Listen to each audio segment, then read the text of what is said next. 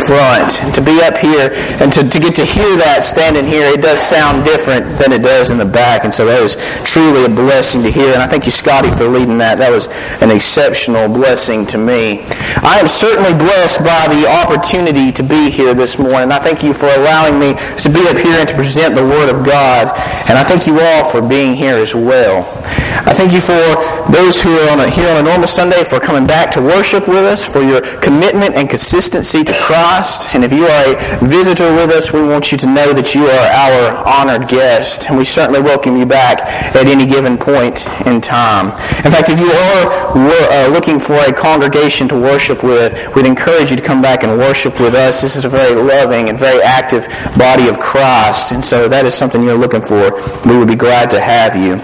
It is our goal to make everyone here feel this morning as welcomed as they should feel coming into the house of God. And so if you are looking around and maybe you see some faces that you're not familiar with, I would encourage you to maybe mingle a bit, exchange some phone numbers, names, or words of encouragement, whatever you feel is appropriate. If you have your Bibles or your Bible apps this morning, we're going to be in Luke chapter 8. That's page 1607 in the blue Bibles in the back of the pews. This is the parable of the sower, and it's a very important parable. In fact, it's so important it's mentioned in 3 out of 4 of the Gospels. If you'd like to follow along with me, I'll be using the NIV version, and that is the version that is in the back of the pews. But if you are taking notes, today is February the 18th. Before we get going, I would like to take a moment and go to God in prayer. Heavenly Father, Lord, we thank you for the blessing of being here today. We thank you for allowing us to be born in America where we can worship without the fear of persecution.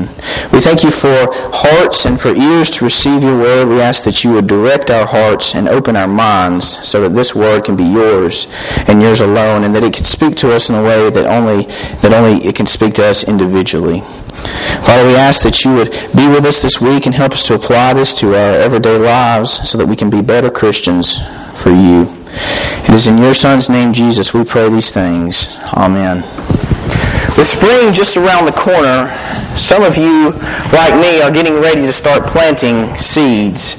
And so many of you, like me, are starting to get ready to plant some kind of seed that is going to bear a fruit.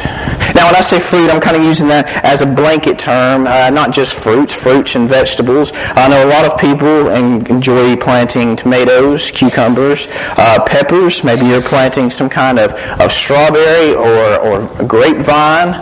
But whatever it is, you're getting ready to plant something. And if you have any experience with planting anything, especially from seed, you'll know that you cannot, by your own means, cause that plant to grow. See, you can provide the right conditions. You can make sure it has the right soil, that it has, of course, water and sunlight. But you cannot, by any accord, cause that plant to grow. And I think as we study this morning, you're going to realize that our relationship with Christ is the same way. Now let's set the scene here for a minute. In Luke chapter 8, Jesus is just coming out of Capernaum. He's been going between all these different towns. He's been preaching and doing parables and doing miracles. And he's coming out of Capernaum. And I think it's not specifically listed in the Bible, but I think it's an interesting fact to note. Outside of Capernaum, along the Sea of Galilee, which we know where Jesus is, because Mark chapter 4 and verse 1 tells us he goes to the shoreline of the Sea of Galilee. There is a place in Greek known as Ormos to Sporie. This means the sower's cove. And so likely we can speculate, but just because that Jesus has come out of Capernaum and he's gone to the shoreline of the Sea of Galilee, that he is in the cove of the sower. And what's unique about the cove of the sower is even to this day, it has tremendous acoustics. In fact, if you are to get in a boat and come off the shoreline just a bit, up to 7,000 people can hear you speak. And so likely Jesus coming out of Capernaum has chosen this spot to preach. The reason I mention that is strictly this. If you go online, even today, and look up a picture of the shoreline of the Cove of the Sower, what you're going to see is a rocky shoreline, fields covered in thorns, covered in thickets, and small paths. Well, now there's roads, but at the time it would have been paths or trodden with dirt to get you where you wanted to go. So in bearing that in mind, I think you'll realize this parable is not just to farmers. It's not just to people who plant seeds or who own vineyards. This is to everybody here in the audience. See, looking around, they don't have to understand anything about farming to know that this soil over here has thorns, this soil over here is rocky, this soil over here gets trampled on so much that nothing can grow. And so, as we continue to study, I want you to bear that into your mind, bear that image into your mind of the shoreline of the Sea of Galilee. Now, before we begin our reading, I want to share this thought with you I had this week. And it's something that I heard, and I decided to go and study, and I realized just how truthful it was. See, I heard that the Bible is a living and breathing word. And so, as I went on and I began to study that, John chapter 1 says that Jesus is the Word. As Christians, we acknowledge that death could not hold Jesus. See, He died, but He came back to life. And so if Jesus is the Word, and Jesus is alive, then the Word is alive. And so as we read this, I would encourage you to let the Word speak to you in its own way. Let it prepare your heart and plant something in your heart that only it can do to you. So let's go ahead and read starting in chapter 8, verse 4. While a large crowd was gathering and people were coming to Jesus from town after town, He told this parable. A farmer went out to sow his seed. As he was scattering the seed, some fell along the path. It was trampled on, and the birds ate it up. Some fell on rocky ground, and when it came up, the plants withered, because they had no moisture. Other seed fell along thorns, which grew up with it and choked the plants. And still other seed fell on good soil. It came up and yielded a crop 100 times more than was sown. When he had said this, he called out, "Whoever has ears, let them hear." His disciples asked him what this parable meant, and he said to them, "The knowledge of the secrets of the kingdom of God has been given to you, but to others I speak in parables, so that through seeing they may not see, and through hearing they may not understand." Now, don't let verse 10 trip you up here, because it's easy to get caught on that and stop there and try and decipher that. But if you look at the footnotes of your Bible, simply Jesus' quote here in verse 10 is just the fulfillment of a scripture, Isaiah chapter 6 and verse 9. So reading on, starting in verse 11, this is the meaning of the parable. The seed is the word of God. Those along the path are the ones who hear, and the devil comes and takes away the word from their hearts, so that they may not believe and be saved. Those on the rocky ground are the ones who receive the word with joy when they hear it, but they have no root. They believe for a while, but in the time of testing they fall away. The seed that fell along thorns stands for those who hear, but as they go on their way, they are choked by life's worries, riches, and pleasures, and they do not mature. But the seed on good soil stands for those with a noble and good heart, who hear the word, retain it, and by persevering produce a crop. You see, Jesus here is categorizing every man, every woman, and every child that hears the Word of God. And He puts them into one of these four categories. Of course, He takes the liberty to explain the different types of soils. And He takes the liberty to explain the seed. And so we understand that the soil represents our heart and how we can receive the seed. What is the condition of our heart? Of course, then he explains the seed is the Word of God. It is us and the gospel. How do we grow, and how does the gospel grow in us? You see, this parable is for everyone present. It is for everyone then, and it is for everyone now. But for a moment, I would like to take and apply this parable to maybe what we might see or what we might have experienced in ourselves or even our friends to today's audience. Of course, we have the first soil. See, these people would have followed this dirt path to get to where Jesus is. They would have understood that they don't have to step over thorns and thickets because it's so trampled that nothing can take root. They would have understood that if something were to fall on this trail, it would have been extremely visible and easy for the birds to pick off and eat it. See, Jesus says that this represents the one who refuses to accept the Word and refuses to grow in the gospel. And why could this be? Well, there are lots of reasons that this could be the case. Maybe they weren't raised in the church. Maybe it's because they have endured some kind of hardship and they say, well, I just can't believe that a God who loves his people, I can't believe the God that loves his people would let that happen. Maybe it's because they are scared of the truth. Maybe they're so used to living in sin, as Jesus explains, that Satan will come and take that seed from them because they don't want to know the consequences of their actions. Now, it's easy to say when someone so blatantly rejects Jesus, so blatantly rejects the gospel, it's easy to say, well, that's their thing. But you see, nobody in this building or out of it is any less worthy of the good news. You see, that leaves us to the second soil. Here, the audience sitting and looking at the shoreline understands that things that are planted on the rocky soil do not grow. You see, even today, if you look up a picture, you're going to find these small shrubs about this big, and they're brown because they've shot up and they've withered. This represents the person who hears the word and yet does not truly let it change their heart. This, a lot of times we see, they go and they buy a new Bible. They're at every service. They're seemingly committed, and then all of a sudden it's like they jump ship. It's like they bail. And you see them out in public and you ask them, hey man, what happened to you? Hey, what happened? You were so committed. Well, I tried the whole Christianity thing and it just didn't work for me. But see, that's the problem, church. Christianity is not an it.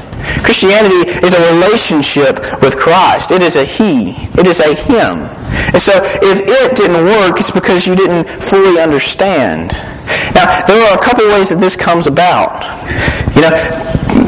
Possibly the most common one, of course, people have an extremely emotional experience, be it positive or negative, and in some way they associate Christ in a way that helped them. And so they're like, yes, this is what I was missing. This is what I needed. But when the euphoria wears off, they're like, well, he just wasn't there like he used to be. But see, that's not the case. The second common thing I think we see in today's church is people build their faith on someone else's. See, when you build your faith on someone else's, you subject yourself to building your foundation on a ground that is unsteady. Because everyone in humanity is flawed by sin. And at some point in time, everyone is going to sin no matter how committed you are to Christ. And so when you put your faith in somebody else's, you will ultimately be let down. And so it's easy to say, once they mess up, well, if they can't do it, I don't have a shot. No, if they couldn't pull it off, I don't have any chance at that. But see, that is not the case either. And that leads us to the third soil. You see, these people have endured the thorns. They wearing their sandals have likely stepped on thorns. They feel the cuts. They feel the briars in their feet. They understand the numerous thickets, thistles, and fields that are untamed. And they understand that it's anything that grows alongside of these thorns, thickets, and thistles will ultimately be choked out. You see, the thorns in the parable represent anything that separates us from God. It may be worry, it may be money, it may be our career, it may be some kind of temptation we just can't get away from. Anything that divides us from God is represented here as the thorns. See, Matthew chapter 6 and verse 24, no one can serve two masters. Either you will hate one and love the other, or you'll be devoted to one and despise the other. You cannot serve both God and money. Those thorns didn't come up overnight. They were rooted in seemingly good soil with the seed. But as time went on, they grew up together. And as they grew up together, the thorns inevitably choked out its contender. This leads us to the last soil, the good soil. This is the soil that hears the word, receives the word, and then goes on to produce fruit. In fact, Jesus tells us even 100 times what was sown. We are each, as people, responsible for the way that we receive the word of God. But I think we can all agree that relationships take effort. And relationships start with that seed. If you meet someone out in public, they may very well become your best friend. But upon that first meeting, you're not going to share very private information with them. That relationship, it takes time and it takes effort to grow. And see, Jesus Christ is no different. We already acknowledged that it was a he and not an it. And so we do have to provide the same time and effort to that seed in our own heart so that our relationship with Christ can grow. And as I mentioned earlier, you have to get the conditions right for that seed to grow as well. Well, how do you get the conditions right? You read your Bible, you worship God, you pray your heart out to Him. And when you do that, you allow that seed to grow. And as that seed grows and as that seed matures, it begins to produce fruit. You see, as Christians, we produce the fruits of the Spirit. The fruits of the Spirit are love, joy, peace, forbearance, kindness, goodness, faithfulness, gentleness, and self-control. Galatians 5:22 and 23. But have you ever thought about the purpose of a fruit? You see, a fruit takes something that might be seemingly undesirable to some and puts it in a package by God's design as something that is sweet and it is soft and it is easily digestible and it is desirable. You see, fruit by nature, think about, those fruits that you get at the store, they're good and you want them, right? And so when we produce the fruits of the Spirit, we produce something that is sweet and soft to people. When we display our own inner peace in a time when we might feel that the storms are raging around us, we are able to spread that by people seeing that. When we are kind to people and they receive that fruit without even realizing it, if we live in Christ, they're receiving that seed as well. See, when we spread the fruits of the Spirit, it not only aids the recipient, but it aids friends of friends. So our purpose as Christians are just to produce that fruit and spread that seed. See, we're not responsible for the recipient's heart. All we have to do is get it out there. See, God, He takes care of the rest. Because when people see our peace and see our gentleness and our faithfulness, they start to get interested in what we put our faith in. You may be the very first scripture that someone ever reads. And so, by producing the fruit, people can receive the seed and then in their own hearts prepare to let that seed mature. We just have to be peaceful, gentle, and kind. And by doing this, we present that seed in such a way that others can desire it. But I also want to point out that there was no difference in the seed that was sown. The only thing that ended up making a difference was how the heart received it. You see, God loves you enough that He gave you breath and life this morning, and you have chosen to worship. And by that, He is sowing the seed even now.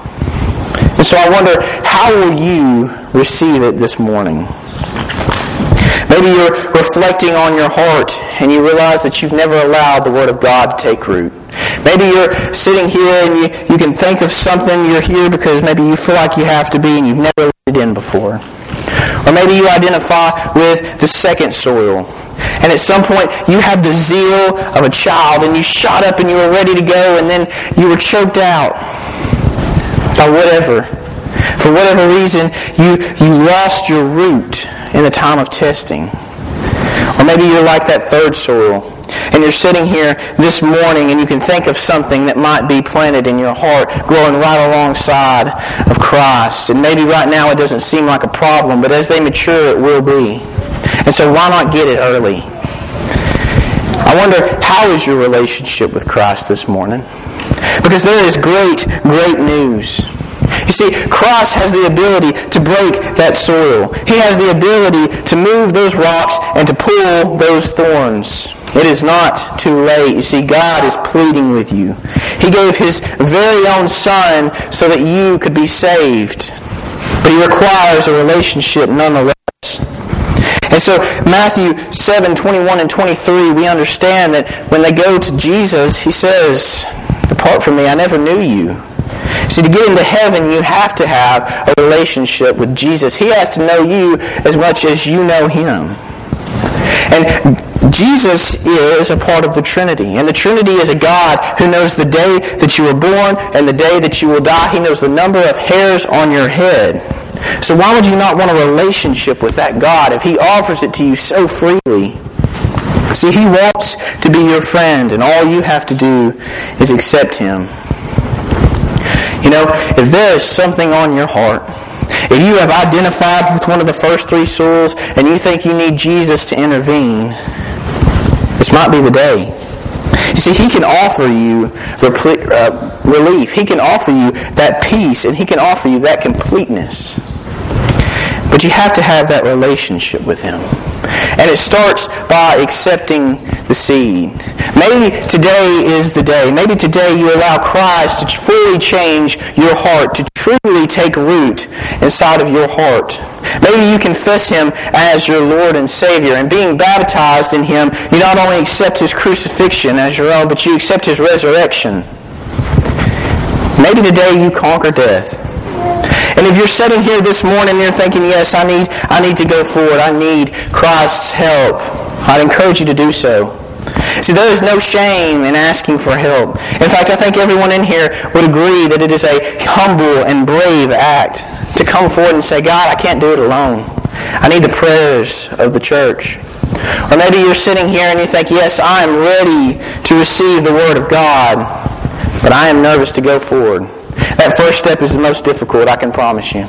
Because I have walked that aisle like so many others in here. And if you can take that first step, I promise you it's going to be the best decision that you ever make in your life. Whatever it is, whatever has been placed on your heart by this word this morning, I hope that you will come together as we stand and as we sing. Oh.